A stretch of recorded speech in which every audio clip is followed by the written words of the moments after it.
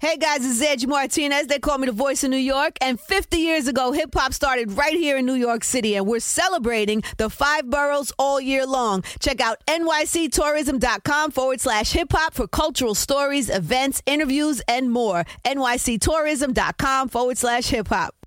This podcast episode is brought to you by Coors Light. These days, everything is go, go, go. It's nonstop hustle all the time. Work, friends, family, expect you to be on 24/7? Well, sometimes you just need to reach for a Coors Light because it's made to chill. Coors Light is cold lagered, cold filtered, and cold packaged. It's as crisp and refreshing as the Colorado Rockies. It is literally made to chill. Coors Light is the one I choose when I need to unwind. So when you want to hit reset, reach for the beer that's made to chill. Get Coors Light in the new look delivered straight to your door with Drizzly or Instacart. Celebrate responsibly. Coors Brewing Company, Golden, Colorado.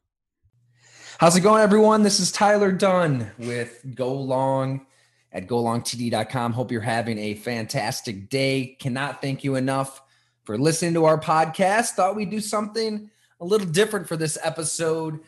This is our Go Long happy hour from last Friday night. Doug Whaley joined subscribers on the Zoom, and it was a lot of fun, shared a lot of stories from the 2014 draft. A couple fans just wandering on into the draft war room. Why not? Talked about Russ Brandon. I got a few of those questions. I'm sure that the Bills fans out there would like to know what that was like behind the scenes. It was a lot of fun. I just thought we'd give you another taste for what it's like when you subscribe to Go Long. And this week, our draft extravaganza deal, 25% off. That rounds out to just over $5 a month or just over $50 a year when you subscribe. Access to all of these Zoom happy hours, every story, profile, feature delivered right to your email inbox. And if you do it right now, Wednesday night, Hamburg Brewing, we're going to have an in-person live hangout, first beer on the house. Should be a lot of fun. Thursday night, Friday night, Saturday night, we'll then go virtual with the Zoom happy hours, several different guests, including draft prospects from around the country. So I hope you'll get a lot of bang for your buck and get a hoodie and crew, a hooded sweatshirt or a crew sweatshirt on the house as well when you subscribe annually. Let me know if you'd like to join at golongtd@gmail.com or just go to golongtd.com and follow the prompts and hope to have you join our community. It's a lot of fun. Thank you so much. Here's Doug Whaley.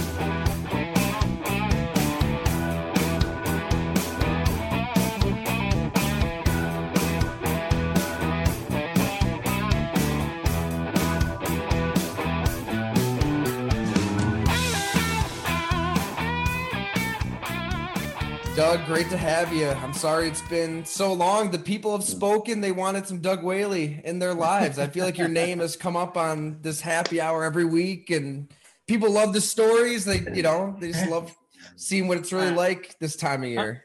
I'm blaming it on COVID. They've run out of other things to watch. They've went through all of Netflix. They've probably come to the end of the internet. So they're like, I might as well bring Doug back. Went through the Tiger King. So yeah. Yeah, exactly. Doug, no drink? I just pulled in. I haven't had a chance to get anything to drink. I'm at the in-laws in DC, and I'm seriously, we just parked. So that's commitment right there, man. Travel, just got into DC, and he's already making time. You just got there, and you're hopping on this? Yeah, I just dropped the bags, and I didn't know what the Wi-Fi was, so I had to make sure I get that. I didn't know because my sister and brother-in-law are out, so I had to make sure we got back in time. So I was like, I might be a little late. Oh my God. Well, thanks so much for making time. Like you guys have heard Doug on the podcast, I'm sure, and just unbelievable stories, unbelievable football mind, some great times here in Buffalo, the 10 years in Pittsburgh before that. So I'm sure people would just love to know, Doug, what you're up to in life today. And then we'll just kind of open it up like we always do, guys. Just ask whatever you want. Right now I'm working on an investment vehicle to look into purchasing some sports teams with a focus on European soccer.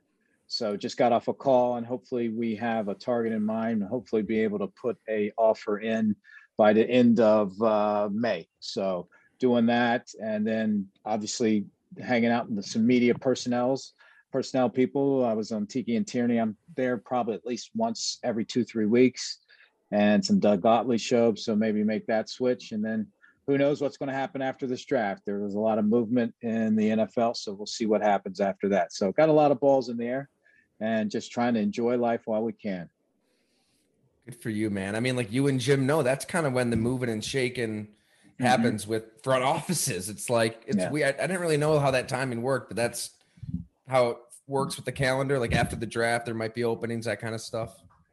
So I got a good topic for you two that now that we've got, since it's been a while, and since I've started to get into the European football scene, that big Super League conversation. So what do you guys think of this? And this is, I think it's a great idea myself. An NCAA Super League. You have about 16, the top 16 teams they play, but you let 20 in, and the bottom 4 of the league that year get relegated, and the rest of the country, the top 4, they have a playoff. Top 4, they get into the Super League. How fun would that be to watch? I'm in. It's already a Super League. That's basically college football. I mean, Tyler and I were talking about it. I mean, there's already it's only 5 to 10 teams that are competing for a title anyway. So yeah, I like that. So why don't I have them play each other for a league title? And then if you have one of those Boise states that come up once a year, well, the next year, guess what? Let's see what you can do against the real boys for a full season, not to beat up on your people in your conference and then try to get into the playoffs. Then I think it removes all doubt and all the questions like, oh, this and that, let's expand this and that. No, you know what? You get your shake. Let's see what you got. I like it. I mean, like Jim said, it's kind of rigged already, right? I mean, Clemson, Ohio State, Alabama, and like LSU if they get Joe Burrow. That's about it. And Georgia, you throw Georgia in there, but like I said, I think it removes that little bit of Cinderella story. But like, okay, if you really want to step up to the big dogs, all right, let's play a big dog season. Yeah. But it also can get some new teams into that mix on a consistent basis. I like it. It's how they're operating anyway. I mean, these schools are operating on a different level than the other schools they're competing against. Like Clemson and Wake Forest don't have the same recruiting budgets. They're not recruiting the same players. Why are they playing each other? Why is Vanderbilt playing Georgia? I mean, it's not comparable. So I'm with it, man. It's where it's at, and the NCAA needs to wake up and realize this is what it is. And I think with that NIL stuff, and they're going to have to start giving some of that pie. Well, guess what? Let's increase the pie. And that's basically what the Super League was talking about. Hey, for us to be where we are, we got to spend a lot of money on players, and that's eating into our profit. So guess what? Let's look for a bigger profit center. So that's why, in my opinion, it's a no-brainer for those big schools. Let's increase. We're going to have to start paying these players to keep the level of talent in our system. We got to find revenues another way. And guess what? It's the Super League. Jim, sorry, I talked to you enough, Jim. Yeah, we're good. We're good. Doug, like this time of year, do you get PTSD or do good memories play through your brain? Like, what do you think? I mean, you've been in this league for 2 decades. Like, it's the draft. It's a couple days away. Like, what's going through your mind? Well, for us, and Jim can attest, this is when it got fun. This is the fun time. The last week, what we always used to say is, I feel bad for those media types that got a report from the national championship for 4 months till April of the same thing. All right, well, who's going 1? All right, well, this year there's not a debate. 2. Well, then that just got up when the Jets traded. So you just got to keep going and over. And how many mock drafts can you do? It's just, it's got to be annoying. But for us, the work was put in.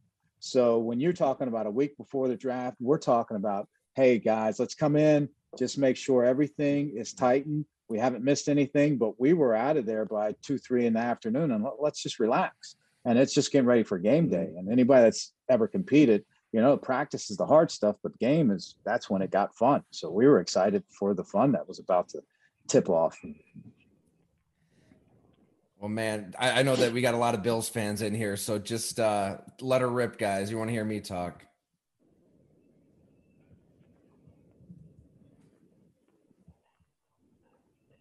No. I had a question, if that's all right. Yeah, sure. First of all, I just want to start off by congratulating Monis. Looking at that graphic with the picture of you in the background, hardly recognizable these days. You got your shit together, man. You dropped a bunch of weight. Look great. That was a Buffalo 50, and Doug will tell you I got hired in 2013. Man, I got that job, and I started eating in this city, and it was cold out, and I didn't know what to do, and I just was eating, and I would drink some beer, but it definitely, I saw that picture. My wife was like, I don't know if she didn't like it. She didn't like that picture. She didn't know me on that picture. My face was a little rounder, Doug. Did you tell him the story about the Christmas party? Yeah, Eric Wood. This is a good one. So the first year when I put on all this weight, I did put on like 50 pounds. And I'm not lying. Doug will tell you. But we show up at the Christmas party, and we're all suited up, and man, my suit was begging. Like it was. I buttoned it, but it wasn't. It was barely lasting. And Eric Wood looked at me. I walked in, and he was like, "Oh my God, unbutton that thing. It's gonna bust." And I was like, "Yeah, you're right." It was embarrassing. Doug Marone came into my office the one morning, and I've known Marone. We worked together with the Saints, so I've known Marone forever. And Marone came into me the one day, and he was like, "Hey, you're getting fat." He goes, and then he looked at me. He goes, "You're a fat fuck." I was like, I said, "Coach, this is from Marone." Yeah, exactly. He was the healthiest guy I'd gone, and I'm like, okay, you're right. I know I got to get this shit together. Rex put on some weight in Buffalo. I mean, he wasn't the same Rex on the way out. Yeah. Well, he and his brother had that surgery, and then, well, no, actually, I don't know if his brother did. His brother didn't. His brother did.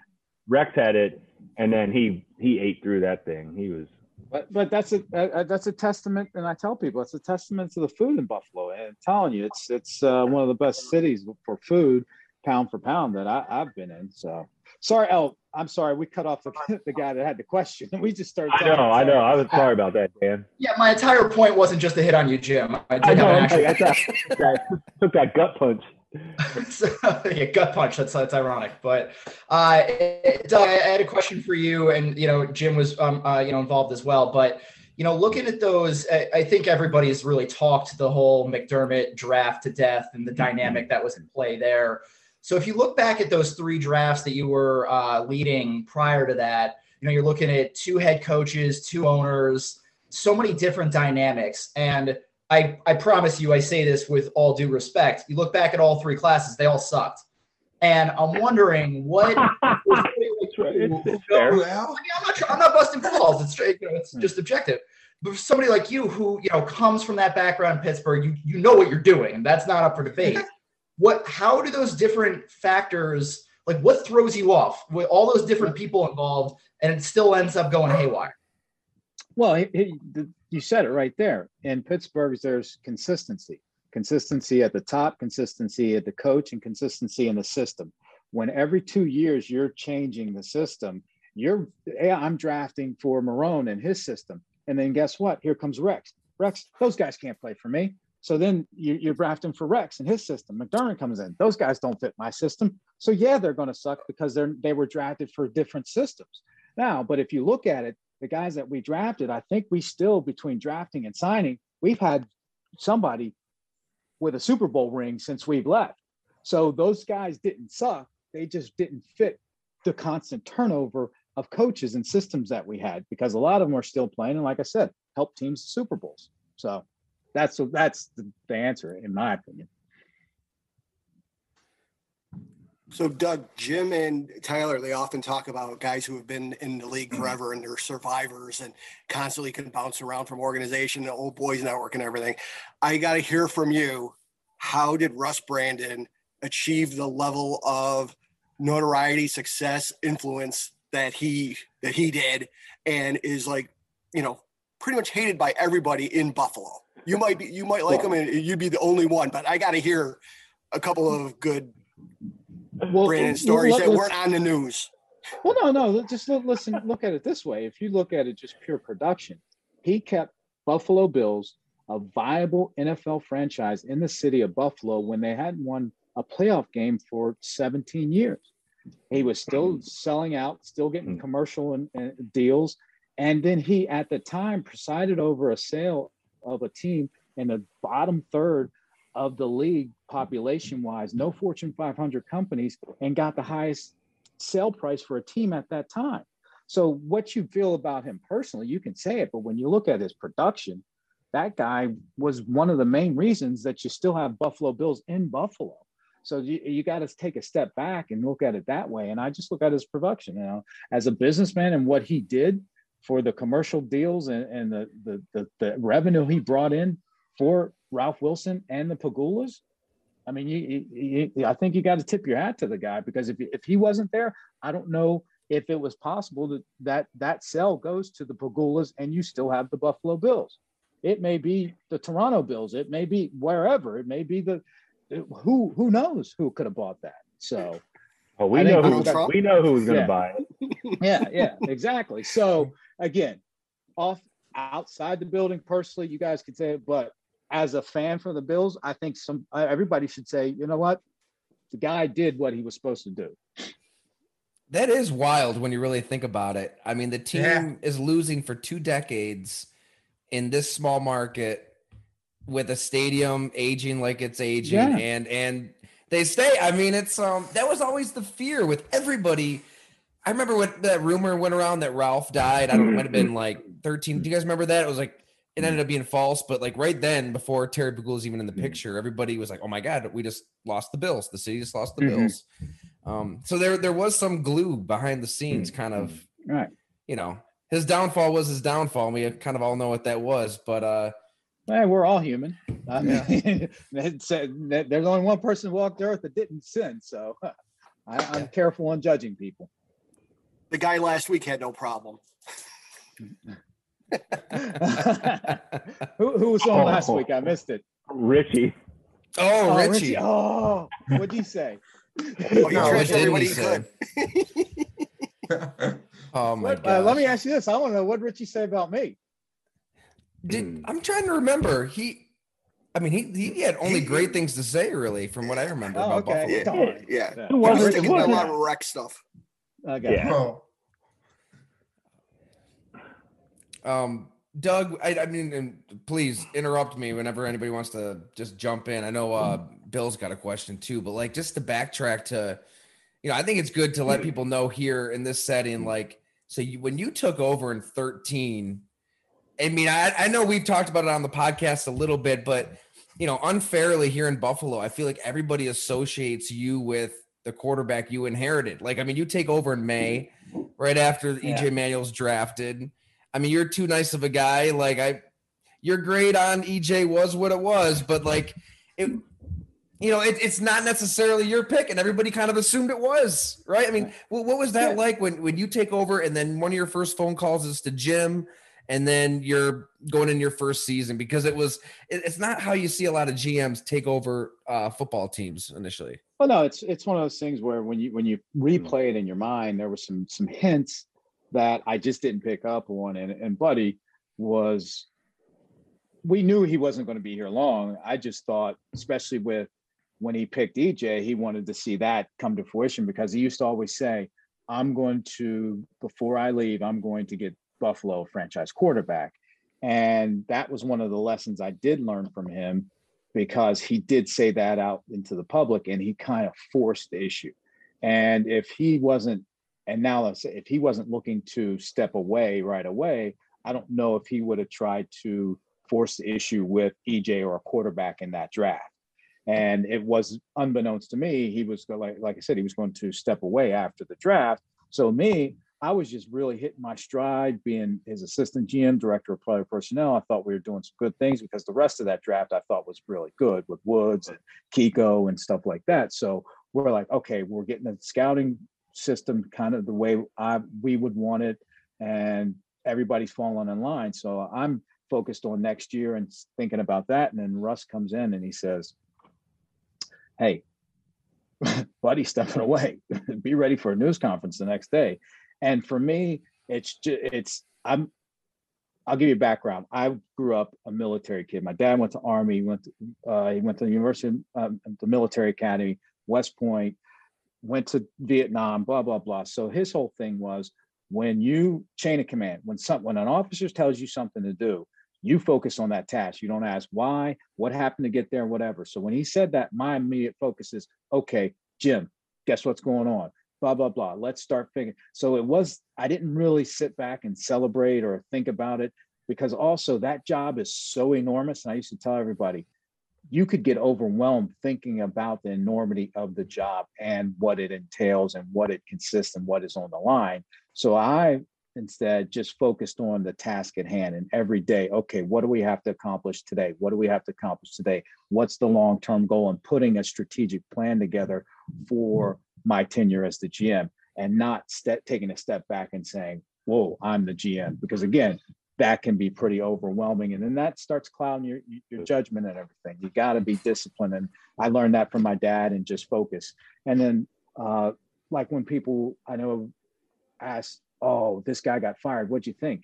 I was so focused on when Rex got fired, or when Marone stepped away, I didn't give myself time to think about, oh, what happened? It's like, okay, what's our next step? We got to get a coaching list together. We got to interview coaches. We got to do this, and that.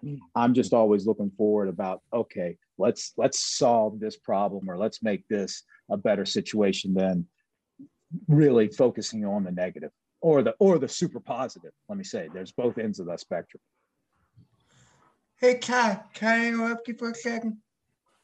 Floor is yours, Dustin.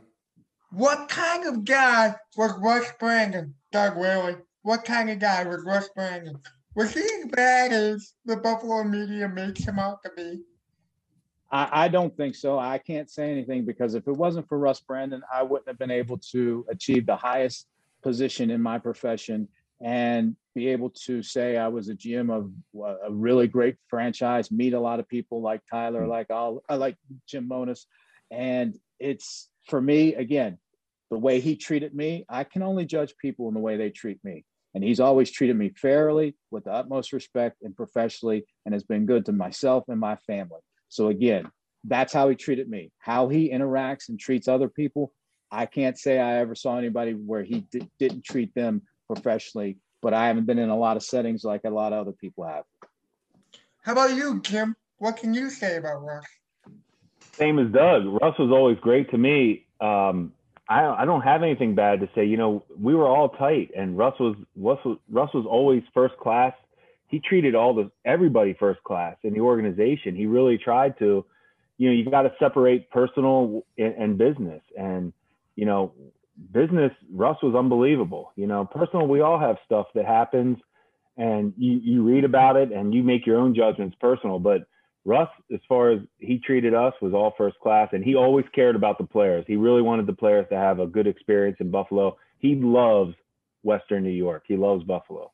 So go ahead.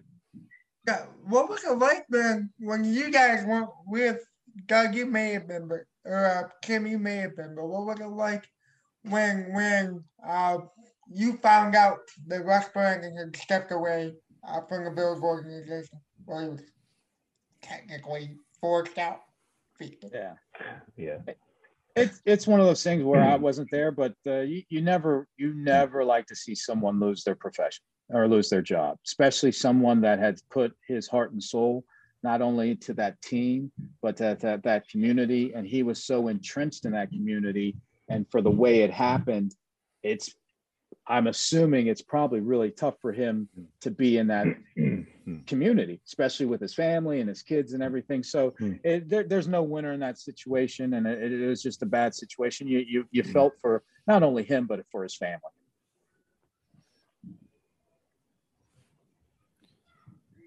Hey, Doug, I'm an English guy, lives up here in Toronto. So firstly, moving the Bills to Toronto would have been a disaster.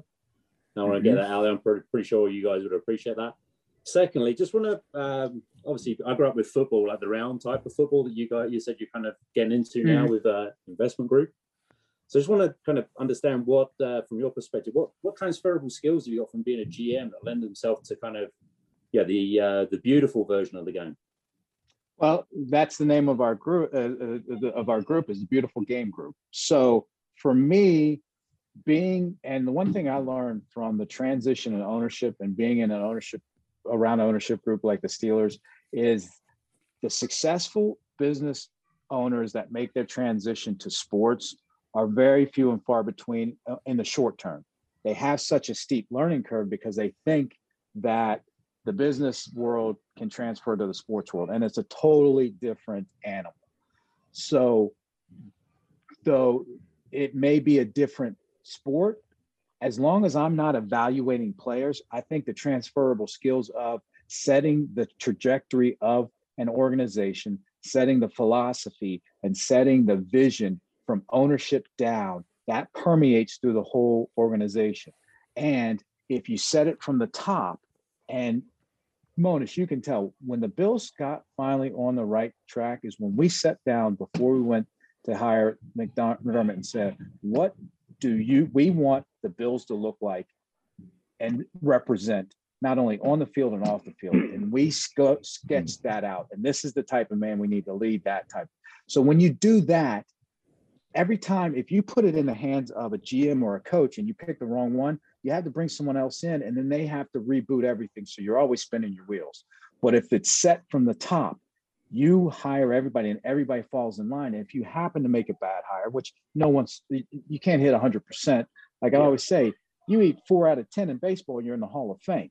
So if you make a bad hire, be it the head coach or the GM, the rest of the culture is already set there. You just plug someone else in that fits that and falls in line with that culture. And that's what happens in Pittsburgh. That's why they only have 3 coaches since '69. Everything's set from ownership in the top. So that's why I think it's transferable to any sport in the world, is setting that vision, the culture, and the strategic plan from ownership down, and then finding the right people to fill that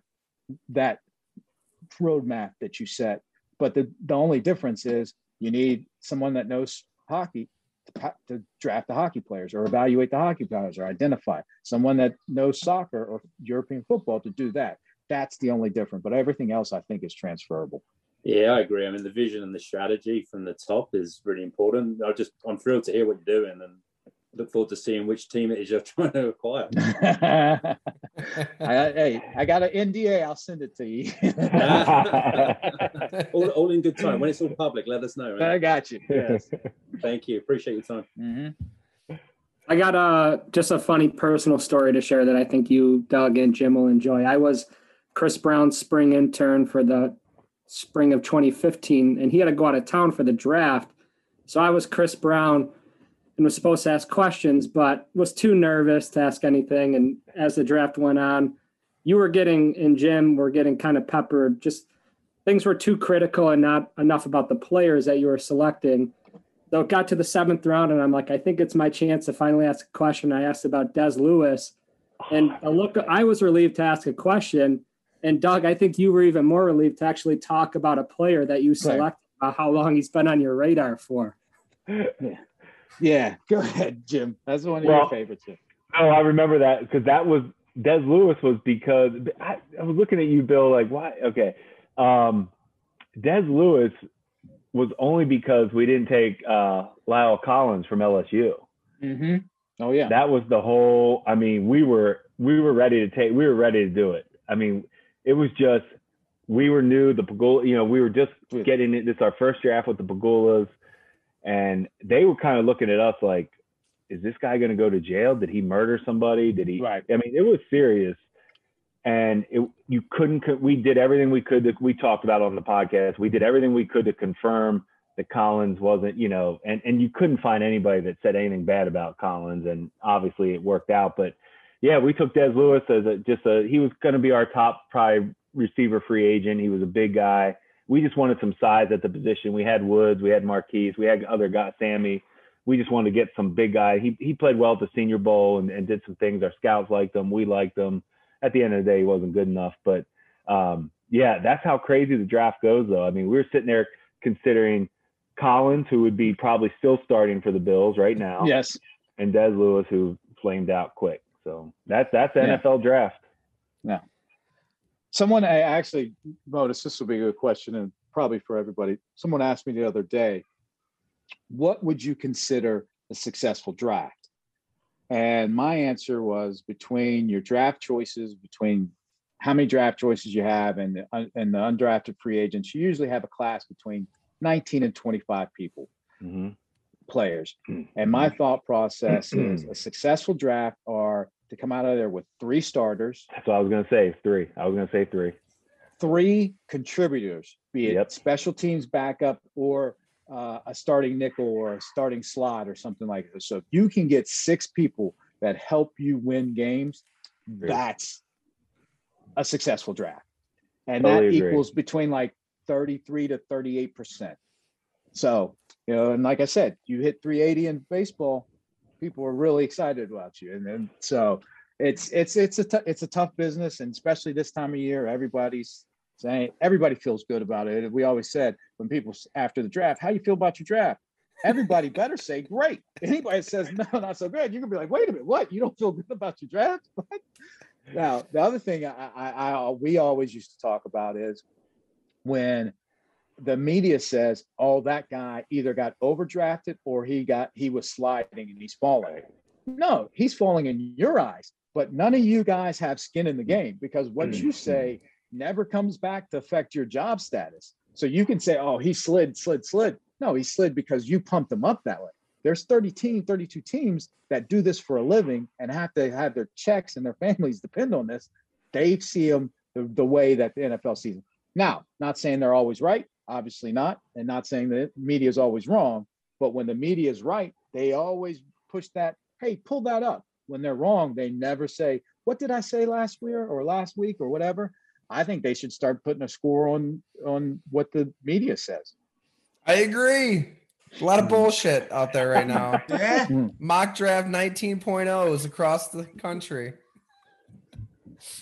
Hey, No. go ahead, Dustin. Sorry. No, you're okay, Kyle. Doug, can you tell me or tell us, you and Kimball, what is a crazy draft room, war room story that we don't know? There's gotta be some kind of crazy trade. There's gotta be something out there that happened somewhere. So come on, guys, spill the beans. I think I told you this one before, but when you're in the draft, you're in that room so long that I used to try to limit my liquid intake. So I wouldn't drink a lot of water or anything, because you got to use the bathroom, and you go out for 5 minutes, there might be a call for a trade or anything. You just never know. So I tried to limit. So this might have been it was because I was in a suit and tie. It was the first day. So it was getting close to our pick, probably maybe 2 or 3 picks before us. And we got a call, and Jim Overdorf says, hey, we got a trade offer. So I go over to pick up the phone to get the trade offer. I say hello, and I get hit with one of the worst cramps I've ever had in my life. I locked up. It was a full body lockup.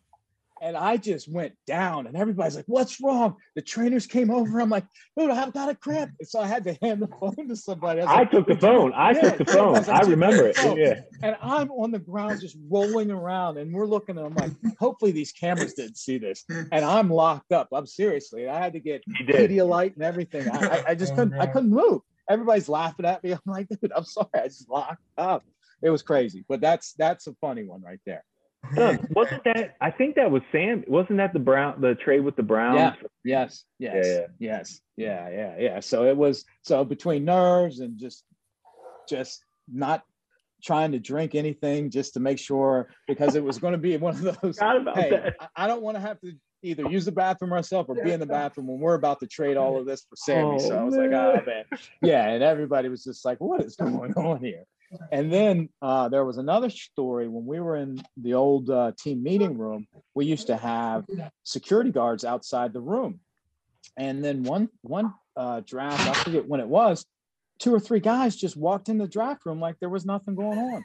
Our security guy went to the bathroom, and there was 2 guys just sitting in the draft room. I'm like, wait a minute, who are these guys? So we had, we had to get people to go in there and kick them out. So yeah, there's some interesting stories. Did you ever find out who that was? Like, who were those two guys? Yeah, I never found out who it was. Actually, we did. We found out there was the draft party in the field house, indoor in the field house, yeah. And they said they took the wrong door looking for the bathroom, but it basically had a sign out there: quiet draft in purpose, no entry. So they knew what they were doing. That's amazing. I mean, you got to give them credit. Maybe you just let them hang out, to work their way in there. Really quick though, like on that, because you hit on the Sammy draft, and me and Jim have talked about it on the podcast a little bit. Man, take everybody inside that room, because I know that you wanted everybody to be on the same page. That's why the pick was Sammy, the trade up, and the pick was Sammy.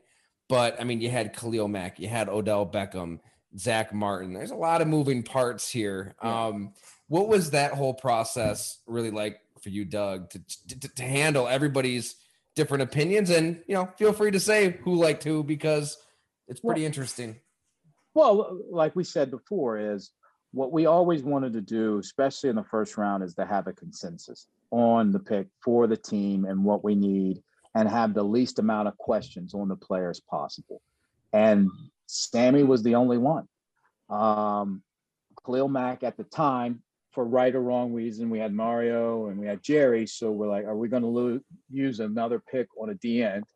Odell Beckham, the offensive people thought he was too small and wasn't going to be a number one receiver. And we thought where we needed to be, which again, another lesson learned, if you have a doubt on a quarterback, then that means you need to have a plan to get another quarterback. So we were like, hey, we don't know about EJ, but let's surround him with a number one receiver.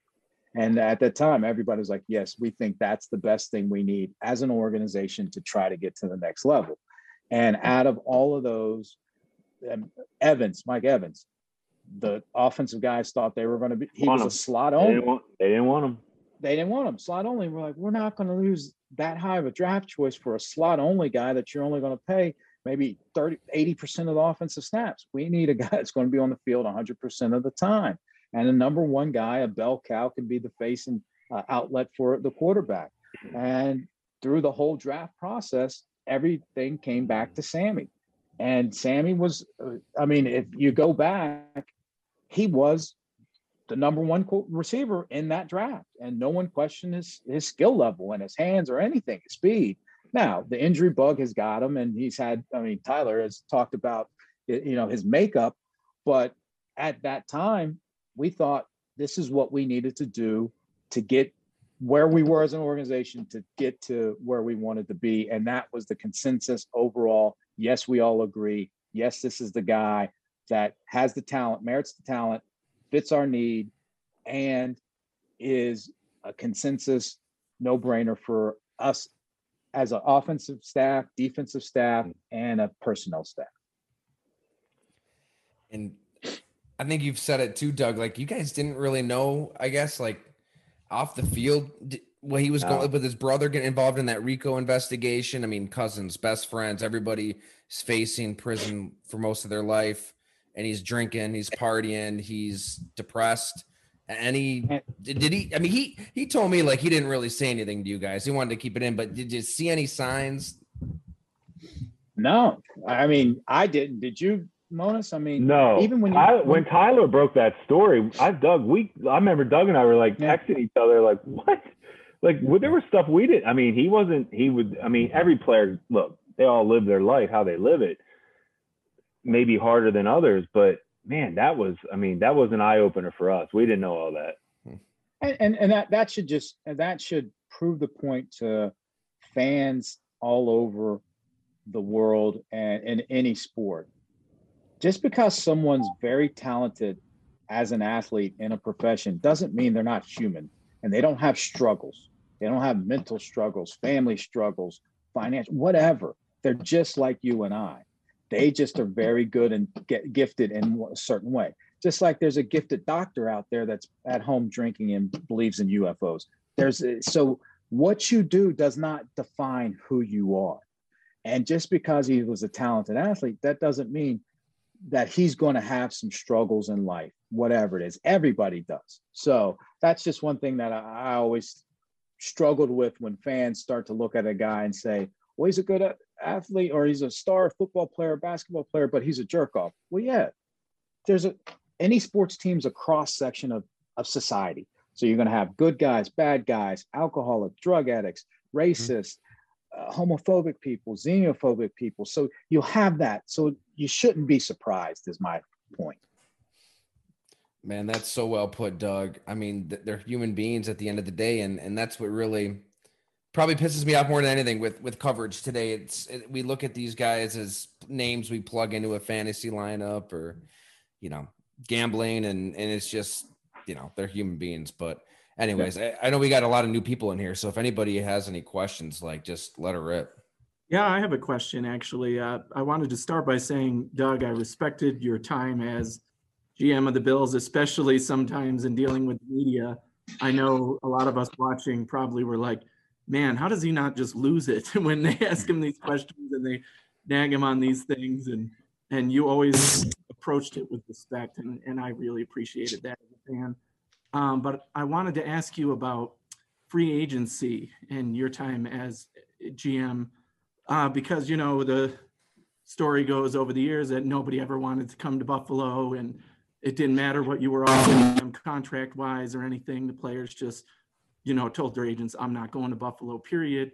So I wanted to ask, was there in your time players that you were really targeting, really high on, said this guy would be a great fit for this team, called their agents or whatever, and they were just like, no, not coming to Buffalo? And what your approach was in general to try and woo these players and say, hey, look, you can be part of this change and turn this organization into what we want it to be? So I'll start with this, that when I was assistant GM, we actually kind of flipped that script when we got Mario Williams. Now, Mario is Mario. That was a big name free agent signing. So that was one that we thought, okay, we're turning the tide. Now, that was when Buddy was the GM. But when I got to be a GM, my thought process was, we aren't one big free agent away from being a contender. So let's get what we call dust settle free agents where you get a lot of value out of them. And our whole thought process was, let's stack our team with unrestricted free agents. So when we go in the draft, we don't have a glaring need, because when you have that glaring need, you start pushing everybody up, and that's when you make a mistake. So we would find a bunch of value add free agents that if we did draft someone in that position, their cap hit wasn't obtrusive to us, and they could be backups and special teams players. So they still brought value to us at a nice cap number. So that was our philosophy. And I think, Jim, you can tell them about that. That year, I think, was one of our best years of signing free agents ever, when you had the Lorenzo Alexanders and all those guys. I thought that solidified the thought process is, unless you get to that point where you think you're one player away from winning the Super Bowl or getting to the Super Bowl, get these value add guys. No, Doug actually taught me a lot about the free agency stuff and the pro side of it, because that's where he cut his teeth a lot in Pittsburgh. And for me, I was always on the college side in New Orleans. So it was really cool to hear Doug talk about, hey, let's not get crazy on free agency. Let's get 4 or 5 really good players that can help us, instead of one guy and we're going to spend all our money. And is that one guy going to help you? If it's not a quarterback and you don't have the quarterback, you're really not going to help your team. And that made a lot of sense to me. And I actually really always thought we did a really good job in free agency. I mean, we take our beats on, we take our hits on drafts, and I don't think they were as bad as my man Dan said, but they definitely weren't great. We had our misses. But, you look at some like Corey Graham's and Lorenzo's, and then our last year, it was our last year, but we did run that free agency with Hyde and Poyer. Yeah. We did some good things, and that last draft was our draft. I know Sean had final say, but we all know Doug. I tell everybody he was there for about 2 months, 3 months. He didn't know any of those players that well. So we get credit for that 17 draft as well. So I'm just saying it is amazing in free agency. Like, the Patriots are going to be funny if they don't get a quarterback, which is really funny to say. But if they don't find a quarterback, we'll see how all this crazy spending they did works out. Yeah, I mean, just to jump in, I'm not a Buffalo fan. I live in New England. So, Jim, there we go. I like when you it, mentioned Corey. the Patriots, yeah, I had to chime in here. But, I mean, I guess this question can go to Doug and Jim. Is there a quarterback in this year's class where if you two were still in Buffalo and you didn't have Josh Allen, you'd be willing to trade up for? I mean, is there a guy that I think a couple of years ago, Doug, you said in an interview that if you got an opportunity to be a GM again, the first thing you do would be to find a franchise quarterback. So, if in your mind, is that guy in this class? In my mind, I think there's definitely possibilities. And then with that position, there's no 100% guarantee, but obviously Lawrence looks like the real deal. I think I would trade up for Wilson. I'd trade up depending on where we are. If we had a vet guy or a placeholder, I would definitely look at Fields. And for me, the Mac Jones guy would be somebody, he reminds me of an Andy Dalton type guy that's going to get you to the playoffs, but are you wanting to get to the playoffs or are you wanting to get to the promised land? And then the guy from North Dakota State, that would be a roll in the dice. I don't know if I'd be willing to give up an asset for that because there's so many unknowns and he's got such a far way to go. If he fell to me, I think I would take him. But those three, I would definitely trade up for. What about you, Monis? You did more work on them than I have. Yeah, I'm all in on Fields. All in on Fields. I love him. Yep, love him. I would do anything to get him. I don't get it. My hands are up at this point. Somebody's gonna have to tell me why. Why is he not in the consideration with Trevor Lawrence? And I'm not saying Trevor isn't more natural a little bit with the position and throwing the football, but I mean, I can't get over that. I just feel like people are overthinking this one on Fields. I love him. Well, it's similar to Justin Herbert last year. It's big. Everyone, overanalyzed Herbert. I like that comparison. I like that comparison a lot. I think that's very fair.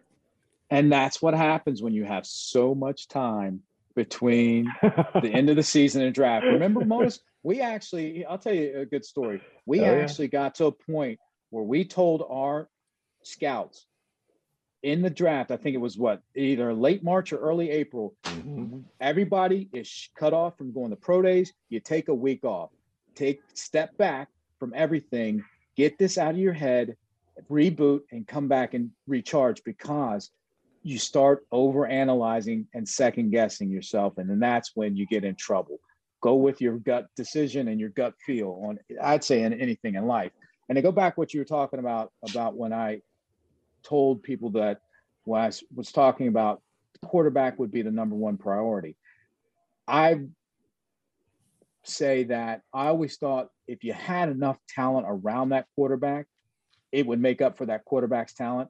But what I realized is when you have 21 talented players, they have to be playing 100% on every game for 16 games to have a chance to get to where you want to go.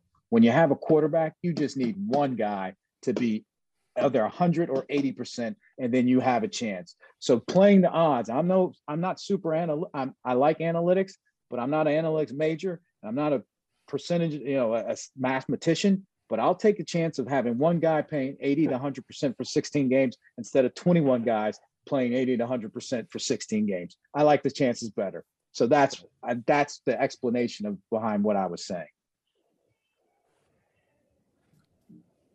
Doug, I wanted to ask you about a few of what I would call what appeared to some people on the outside anyway as, Rex Ryan signings. So this would certainly be, IK Anapoli. I would put Percy Harvin into that bucket. I wonder if Reggie Bush was in that bucket. And it was just, so, I mean, is that the way it looked, or, any kind of, stories underneath those? No, IK was definitely him. And so you have to play a delicate balance, especially once you get into the season, that you want to support your coach because they're going to be the ones saying, hey, we need this guy and I need them to be able to come and contribute. So IK, he knew him, he knew his system, and it was a very intricate system. Now, Percy and Reggie, we thought they were done. We were all in on those guys because those were dynamic playmakers. Definitely. Now, both of them were at the tail end of their careers, but we thought Reggie could be a return guy, punt return guy, and a third down back coming out of the backfield. And we thought Percy, he still had that explosive, dynamic speed that anytime he touched the ball, he was a threat to score. Now, obviously, with his migraines and everything that went off the field, it was not a good signing. But physically and ability-wise, we were all in on both of those. And that's the one thing I'll give about Rex. He had his favorites, and he liked guys that he had a history with, but he did like talented players that were playmakers. I'll give him that. He wasn't afraid to go out there and say, this guy can be a game changer. I like him. Well, you said something interesting there, though, that the IK signing was because he knew the system. I mean, it so looked like a screw you to the Jets from outside. He just punched Geno Smith in the mouth and then it was, I'll take him. Yeah. So, yeah. I mean, and absolutely. And for me, it's one of those things when you're developing a working relationship with someone, that signing was, besides the public relation hit, it was really it was an unconsequential signing in the grand scheme of things. But it makes the coach feel like you're on his side, you got his back, and he's got a guy. Great, coach, take him. Right. Now, then that builds that trust. Like, okay, this guy's not trying to one up me or fight me on every move. So it's almost like a marriage. So you pick and choose your battles. And then when you get closer and closer, you're on that same page to keep stepping forward to take that relationship and the team to the next level. But you got to build some trust. So you don't want to be like, come on, coach. And there was a few signings where everybody's like, why are we doing it? I was like, listen, it's just in the long run, it's no sweat off our back. It'll help us in the long run with the coaching staff saying that we're with them. Doug, I remember that IK signing. I mean, we weren't, talking much at all. I don't think the Bills didn't really allow us to talk much at all back when I was on the beat. So that's another story. But I think we were at Pittsburgh pub. I was drinking beers with Fairburn and Rodak and Tim Gregg. And I remember you and Rex went off to the side and we're talking about something serious. We're something's going on here. And then the next morning you guys sign IK. Do you remember, were you guys talking about that then and everything? Yeah. He was just he loved the game. And actually, when you talk to IK, he wasn't a bad guy. Yeah. Now, and from what we knew scouting Geno, we're like, no, I could see that happen. I could definitely see that happen. So you're saying he had it coming. Geno had it coming then. I'm just saying I could see it happen. I don't know if he had it coming, but knowing Geno, when we did the scouting on him and listening to the coach and IK, and he just it was one of those, as my brother used to do to me. You put his hand in his front of his face and say, 2 inches, I'm not touching you. I'm not touching you. I'm leaving it there for 10 minutes. Yeah, something may happen. Everybody has their breaking point. I love it. Very good. Thanks. Doug, I have another question on scouting. So I was just listening today, actually, to Eric Galko, who I know you worked with at Optimum. Well, I know he's with Optimum Scouting, but you worked with him at the XFL. I'm going, baby. And he was talking about RPOs in particular and how when he's scouting quarterbacks, anytime he sees an RPO, he's not evaluating that play at all because it's easy to run and it doesn't translate to the NFL. I kind of two type of questions. One,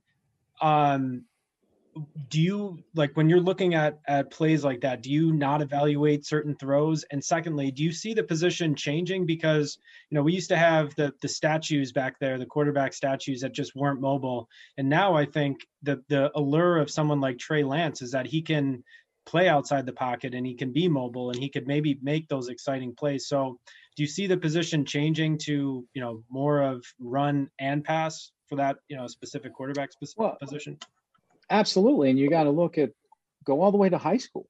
That's what these guys are doing. That's what they've been brought up doing. So why would you take a guy that's from high school, never been under center, running nothing but RPOs, and try to change him after his muscle memory for 10 years is that type of game?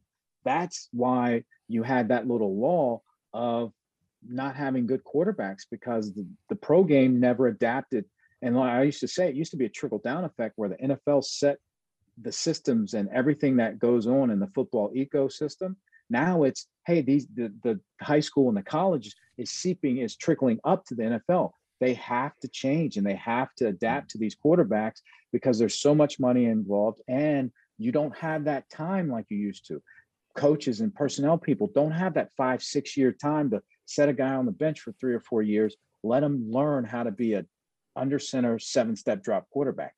The pressure's too much from the media, from the ownership, and the money's too great. You don't have that time. So you have to learn to adapt. And that's why I look at Andy Reid. That's why he's so good. He's adapted his system, and a lot more teams are doing that.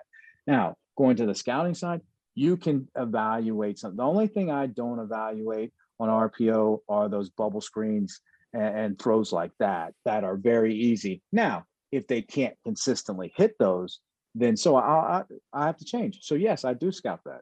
And the decision making and ability to pull it, knowing, like I said, know when to pull it, know when to give it, know when to hit the bubble screen, know when to fake the bubble screen, go down. There's a lot of things that you can pick up from those RPOs.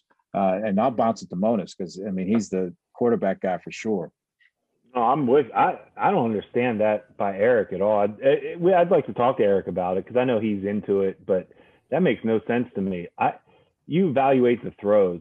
Get RPO out of your head. That's play action, right? We all know that. It's shotgun play action. So get that out of your head. If you can't run, the defense coordinator is not that worried about you in the shotgun or if you're under center. So to me, evaluate the throws that he's making from those RPOs because those can be hard throws. I like the guys that can do an RPO, a play fake under pressure, get a different arm angle and make a throw. That's a big time player.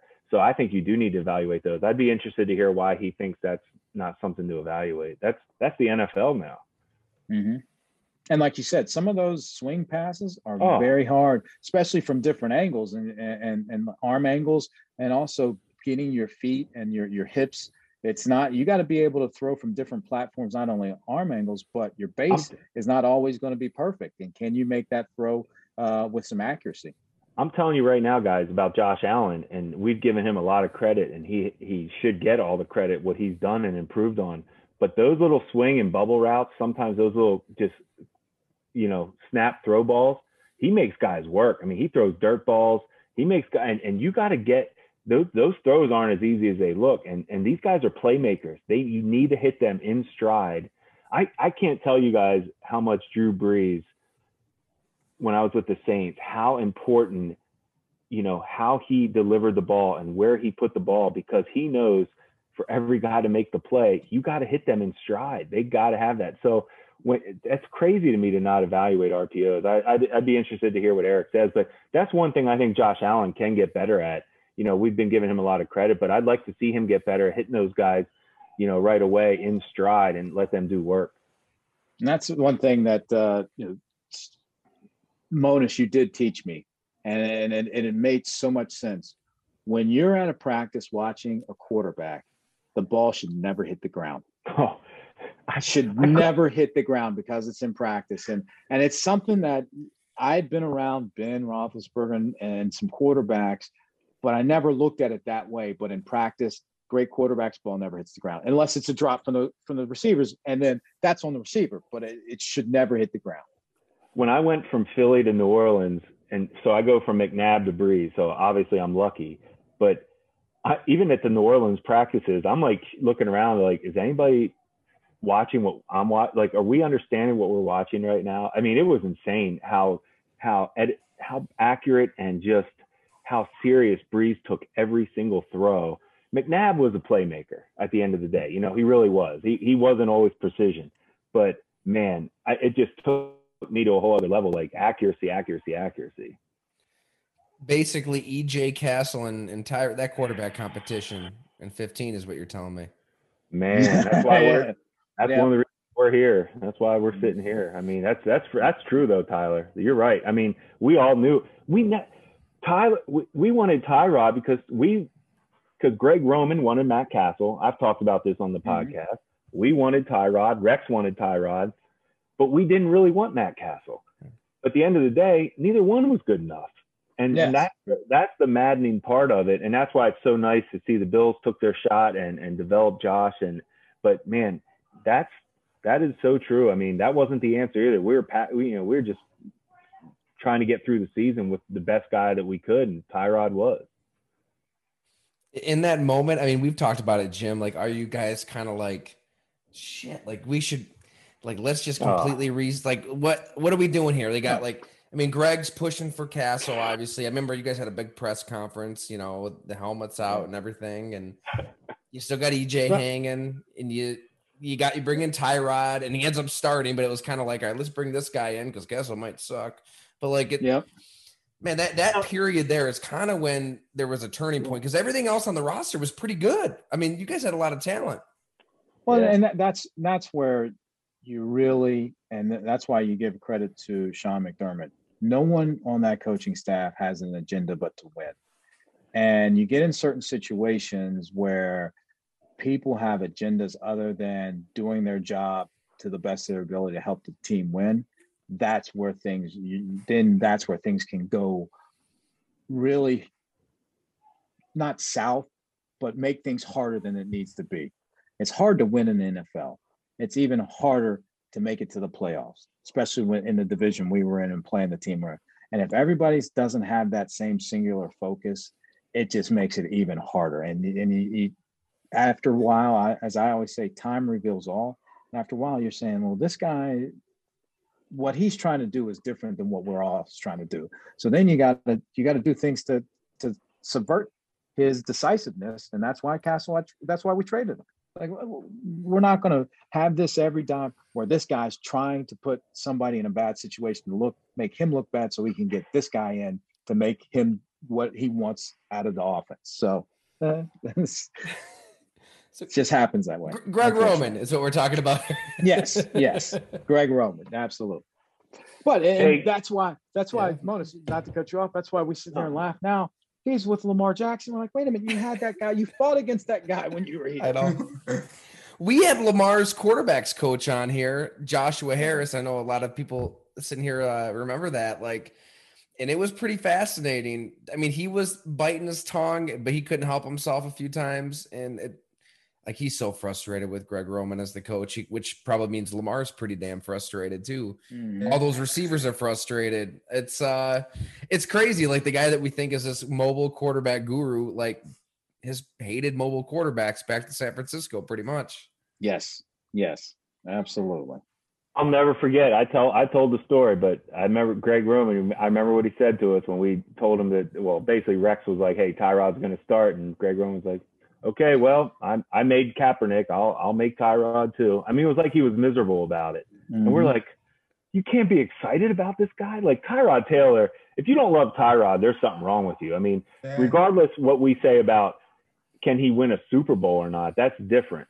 But as a competitor, as a leader, as a guy that's going to give you everything he's got, as a playmaker, come on, that's ridiculous. Hey, I got to get off, but I need to ask everybody on here, if anybody follows UFC, I'm going to make a bet tomorrow night. Does Masvidal have a shot? Can I get anybody against this guy? No. Nope. All right.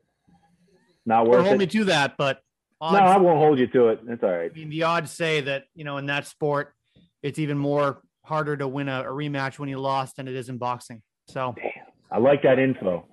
Yeah. Well, all right. I'm still going to take him to lose money, but hey, it was fun talking to everybody. That's a good spot. Man. Thanks so much, everyone. That was great. Doug, we kept you way longer than you said you had time for. So thanks so much, man. Thank you. Always you a pleasure, both. fellas. Thank you all. Hey, everybody enjoy the weekend. We'll talk soon. Take care. Thanks so much, guys.